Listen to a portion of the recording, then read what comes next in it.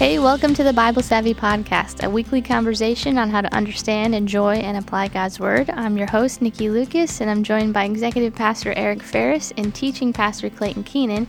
We're about to jump into a passage from the New Testament book of Romans. Clayton, you want to tell us what we're reading today? Yeah, we're reading Romans chapter 6. We're going to do the whole chapter here, and just a recap of where we've been.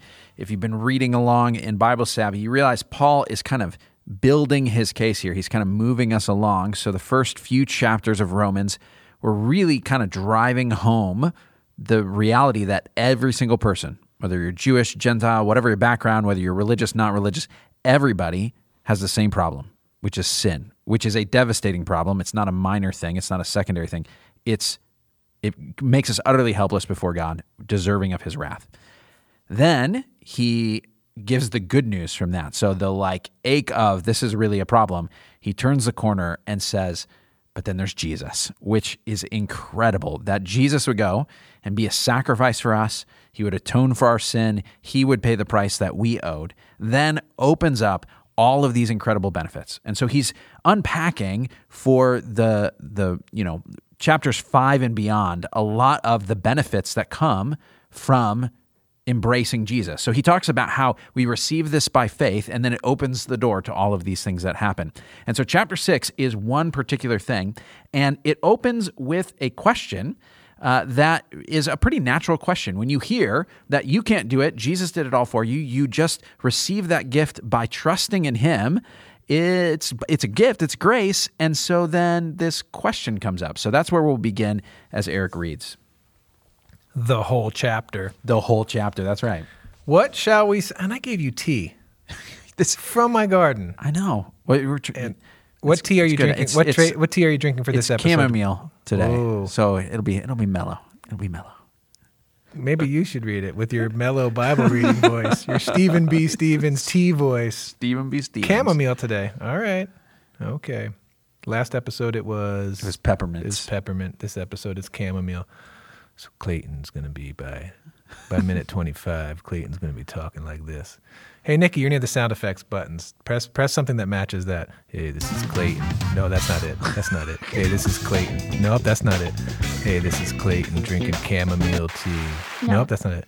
Hey, no, that's all we got. That's all we got. We got 4 sound effects. Isn't there a mellow one in there? That's all I got. Where's the groovy mellow one? No.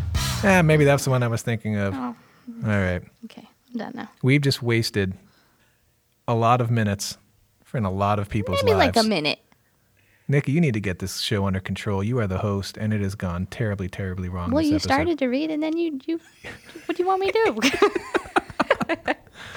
What shall we say then? Shall we go on sinning so that grace may increase? By no means. We are those who have died to sin. How can we live in it any longer? Or don't you know that all of us who were baptized into Christ Jesus were baptized into his death?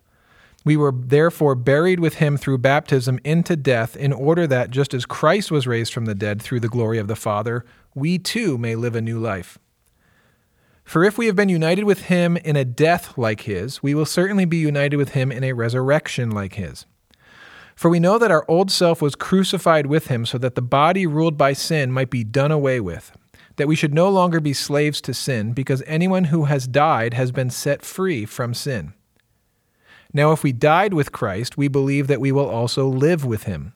For we know that since Christ was raised from the dead, he cannot die again. Death no longer has mastery over him. The death he died to sin once for all, but the life he lives to God. In the same way, count yourselves dead to sin, but alive to God in Christ Jesus. Therefore, do not let sin reign in your mortal body so that you obey its evil desires.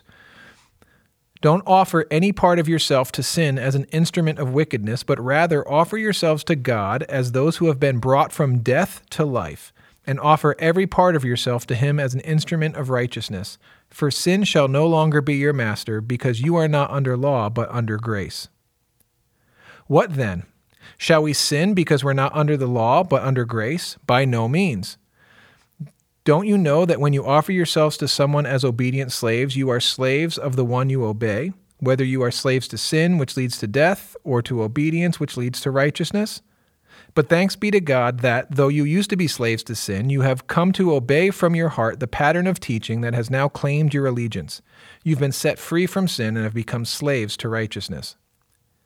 I'm using an example from everyday life because of your human limitations.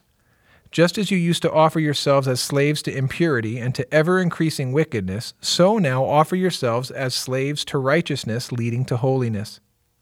When you were slaves to sin, you were free from the control of righteousness. What benefit did you reap at that time from the things you are now ashamed of? Those things result in death. But now that you have been set free from sin and have become slaves of God, the benefit you reap leads to holiness, and the result is eternal life. For the wages of sin is death, but the gift of God is eternal life in Christ Jesus our Lord.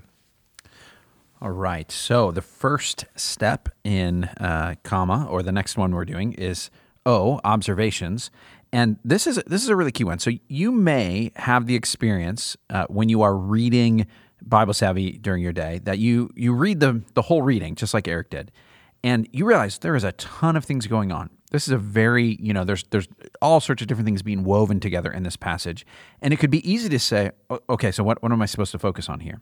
And so one of the keys, and one of the reasons we do observations the way we do, is that by looking at certain things, you can kind of sort out the secondary things from the primary things. You can get the main ideas so that when there's a lot going on, you can kind of have a few places to kind of build your understanding off of. And so one of the things that we recommend in terms of what you're observing is to use the acronym TREATS, TRTS. And so I'm going to do the pop quiz and see if you guys can identify what TRTS stands for. What's the T? Truth about God. Yes. R? She is correct. You want to be correct again? No, Eric's always the one who gives us the pop quiz. I So. know the answer. Repeating words and phrases. Okay. The other T? The themes. Themes. What do we mean by that? Yeah, explain how we find that. It's the little headings or titles at the top of each passage. So, like for this one, it's dead to sin, alive in Christ, and slaves to righteousness. Yeah, so sometimes you pick up something that you're like, oh, I sense that there's a theme, but the kind of, the cheat sheet sort of way is those little editorial headings there, yeah. Yeah, because if you've ever read something, not just in the Bible, but sometimes you read and you get a few minutes later and you go, I have no idea what I just read. Yeah. So, yep, those little headings are helpful in the study Bible. Every once in a while, they're a little wonky. Sometimes they don't To be help. honest, Sometimes I'm they like, don't help. who put that in there? But so just a reminder, those aren't like the sacred text. Those are just another helpful thing in your study Bible to help you give you a heading. The S in treats. You want to answer that one or something striking? He's struggling. He was struggling. I had to help him. Something striking. All right. So here's what I'm going to say. I think the one that is the easiest to grasp onto, because you can almost do it automatically, is R, repeating words. It's the one you're like, well, it came up more than one time, so I can see it. And this passage has a lot of repeating words, and if you get them, you will start to get the main ideas of the text. So let's focus on some repeating words. What do you guys see? We see a lot of dead, Death. dead, Yeah, death. It's like repeated over and over and over again in that first passage. Life, live, alive, that kind of stuff. Yeah, you got death and life there.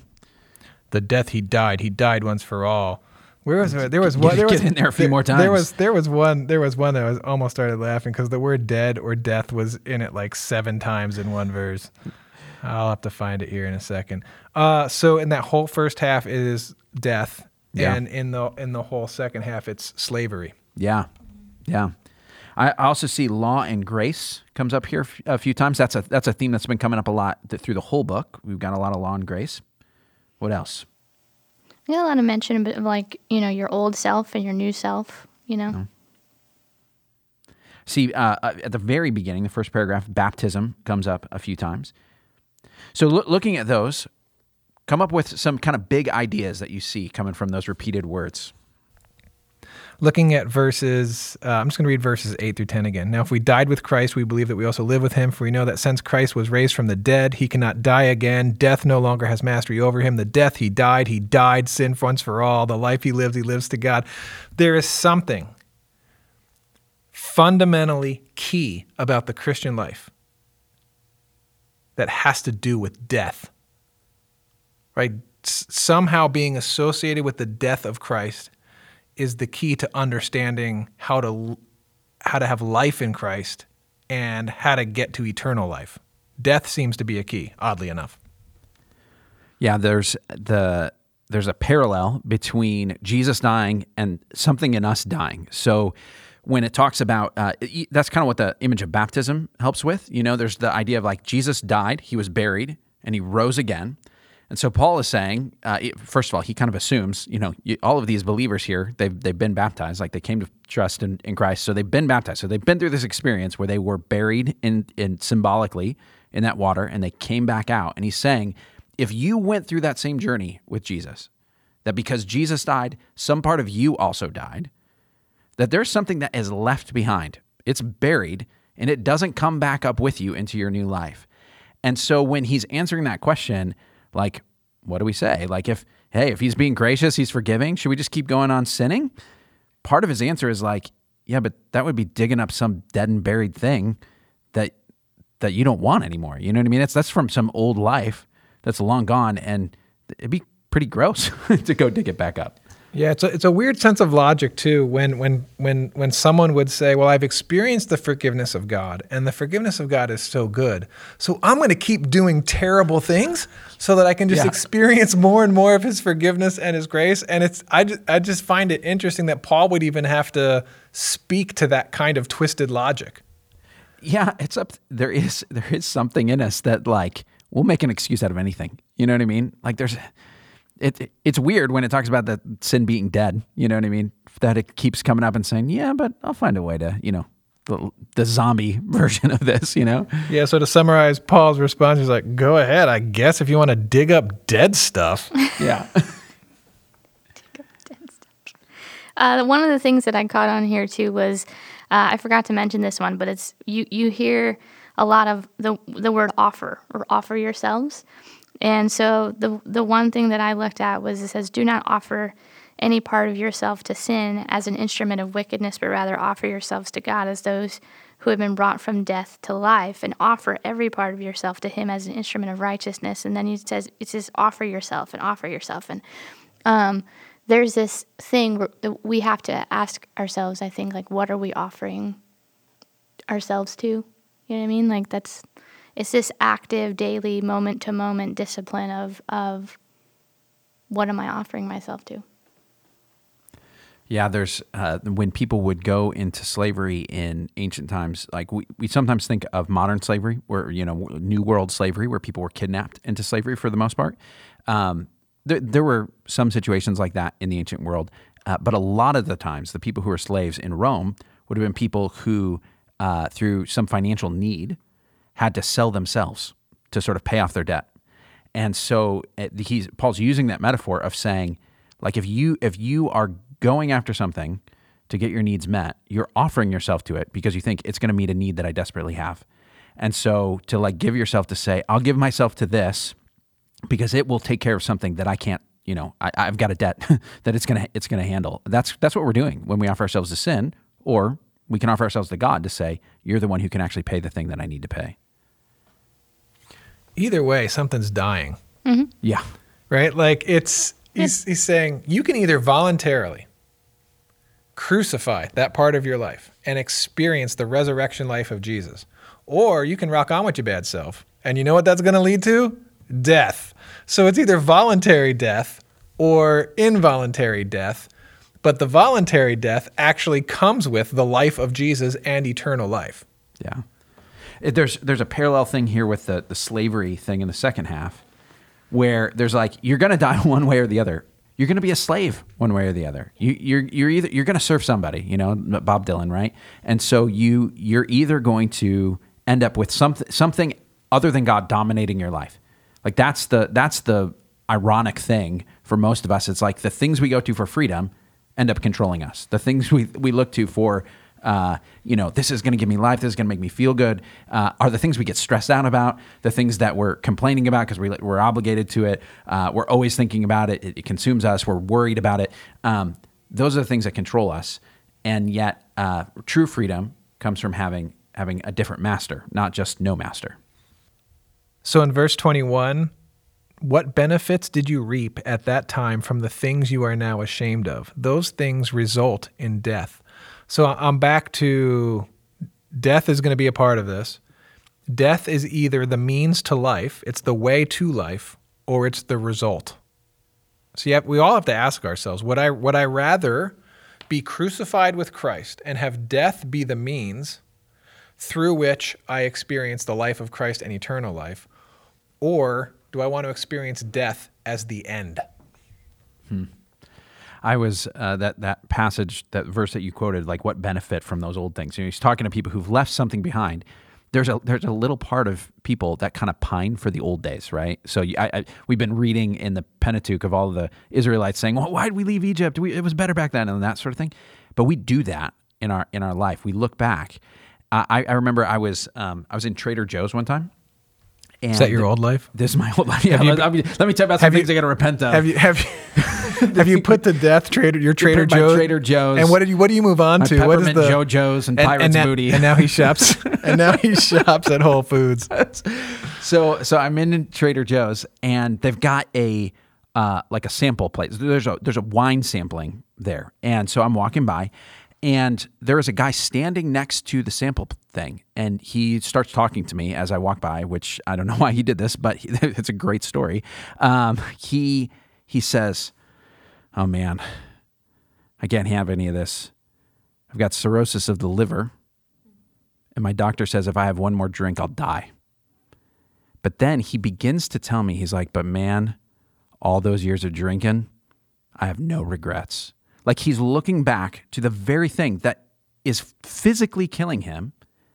He's standing there looking at this thing, wishing I could go back and saying, "Man, those were great moments. Those are great days." And I looked at that, and at the moment, I'm feeling smug about myself. You know what I mean? You're like, "Oh man, you're really screwed up." But the reality is that's what we do, right? Like we look at the things that kill us, that enslave us, and say, wasn't that great? You know what I mean? There's some part of you that's like, "Well, I really like that," you know? And that's where Paul is trying to like expose it and say, really? What benefit was that to you? It was killing you. This is so much better. And his final statement there, which is like the most famous passage here, is like the wages of sin is death. Like it goes to death, but the gift of God is eternal life in Jesus Christ our Lord. All right, let's go on to meditation. I'd like us to ponder verse 13 here. So I'm going to read it.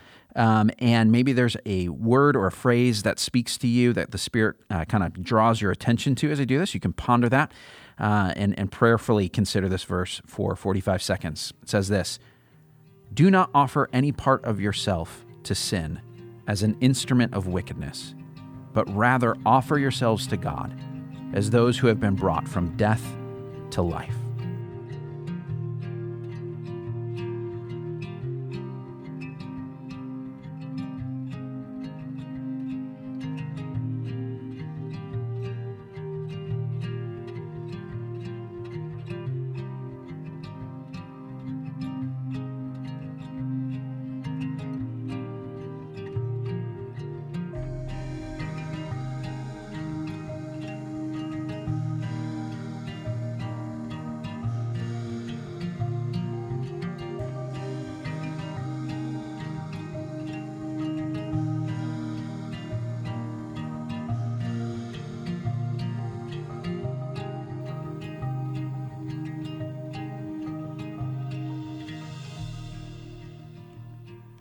All right, the next M in comma is the message. What message did you guys get out of this passage? Kill it. And then kill it again. And then kill it again. I think what we're getting coached to is away from, one, what Clayton was talking about, which is looking in our past and glamorizing wickedness and evil that was bringing bad things into our lives, and somehow forgetting what the results of all of that stuff is and was. But this is a very straightforward and somewhat harsh coaching from Paul. Don't manage it. It's not about sin management. You kill it. You consider yourself dead to it. It has no place in your life anymore. consider yourselves dead to sin. Yeah, mine, I just wrote 3 words. Sin is death. Just as simple as that. My message is, if you don't find a new master, you haven't found a new savior. That there's that idea of when you have this new life in Christ, and he says you've got to offer yourselves to God. You've got to, like, Christ becomes your master. He becomes the only one whose mastery actually leads to freedom. And so if you want to be saved, you've got to say, you got to be in charge. It's giving up saying, I can't save myself. I can't run myself. I can't lead myself. I'm bankrupt without Jesus. And that's the only way. If you haven't found a new master, you haven't found a new savior. What about A, application? How do we respond to this? Kill it. And then kill it again. It's kind of similar though. Like I'm looking at it, and I guess just kind of hearing what you guys are saying. Like, it's just asking that question. It's recognizing that if sin is going to lead to death, and Jesus is the way to life, then it's this constant daily activity of asking that question: am I offering my life to Jesus in this moment? Yeah. I think it's always worth asking the question when you start feeling tempted towards or giving into sin, saying, what do I think it's benefiting me? You know what I mean? There's that this is, I'm going to let this be my master for a moment. What do I think I'm getting from this? And then turning and saying, no, actually, my new master, my new savior, is offering something better. He's offering me life. So there's the examination of that temptation and saying, really, what benefit was this going to be to me? Yeah, when you start telling yourself, what's the big deal? God will forgive me anyway. No one will know. Kill it. And then kill it again. Just need to make a T-shirt with that. Kill it and kill it again on it. I always want to make T-shirts. I want to make T-shirts. All right, guys. Maybe we'll have some T-shirts after this episode. I'm not sure. She always looks at me when she says that because she thinks I'm the one that's going to go out. And I have actually promised. You've kind of said that we could make promised T-shirts that I would make some. That's very true. So we'll see one day. All right, friends. That's all that we have for you today. No one can see us on this podcast. No, it's true. It's only an audio podcast. But if we wear them around, then they'll see them. You want me to wear a T-shirt around our community that says "Kill it" and then kill it again? Maybe not. Maybe the celebratory noises one. All right. Friends, join us next week for another episode. We'll be looking at... If I interrupt you again... I'll just keep going. We're looking at another passage from the Bible Savvy reading schedule. And if you are not reading along yet, go to BibleSavvy.com to download it and start reading along. In the meantime, you can also leave a review on whatever platform you're listening to podcasts. You can email us your questions or suggestions at podcast@BibleSavvy.com. You can go to Twitter to find more insights there from us, and you can also tell your friends, and come join us again next week.